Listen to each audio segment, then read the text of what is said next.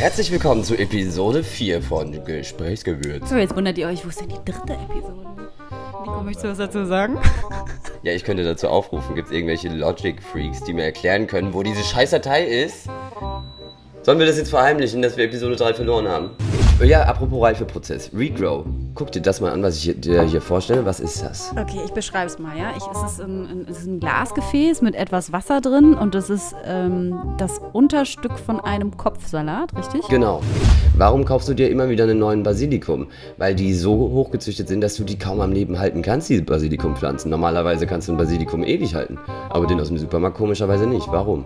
Oh, das ist ja krass. Ja, das ist richtig Nico heftig. guckt mich richtig giftig an. Ja, aber der giftige Blick geht an die Industrie. Herzlich willkommen in unserer Marktwirtschaft. Nico ist sozusagen für die klaren Aussagen da und ich bin dafür da, das wieder so ein bisschen zu verweichlichen.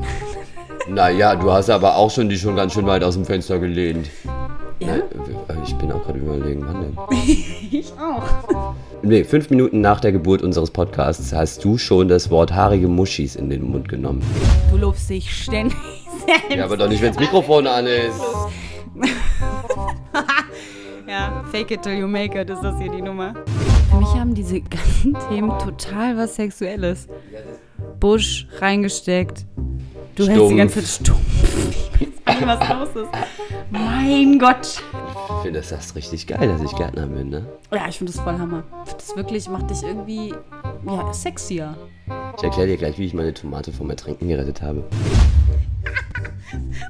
Eine Stimme in mir so, der Rest so, wuhu! Gesprächsgewürz. Allgemeinwissen kann jeder.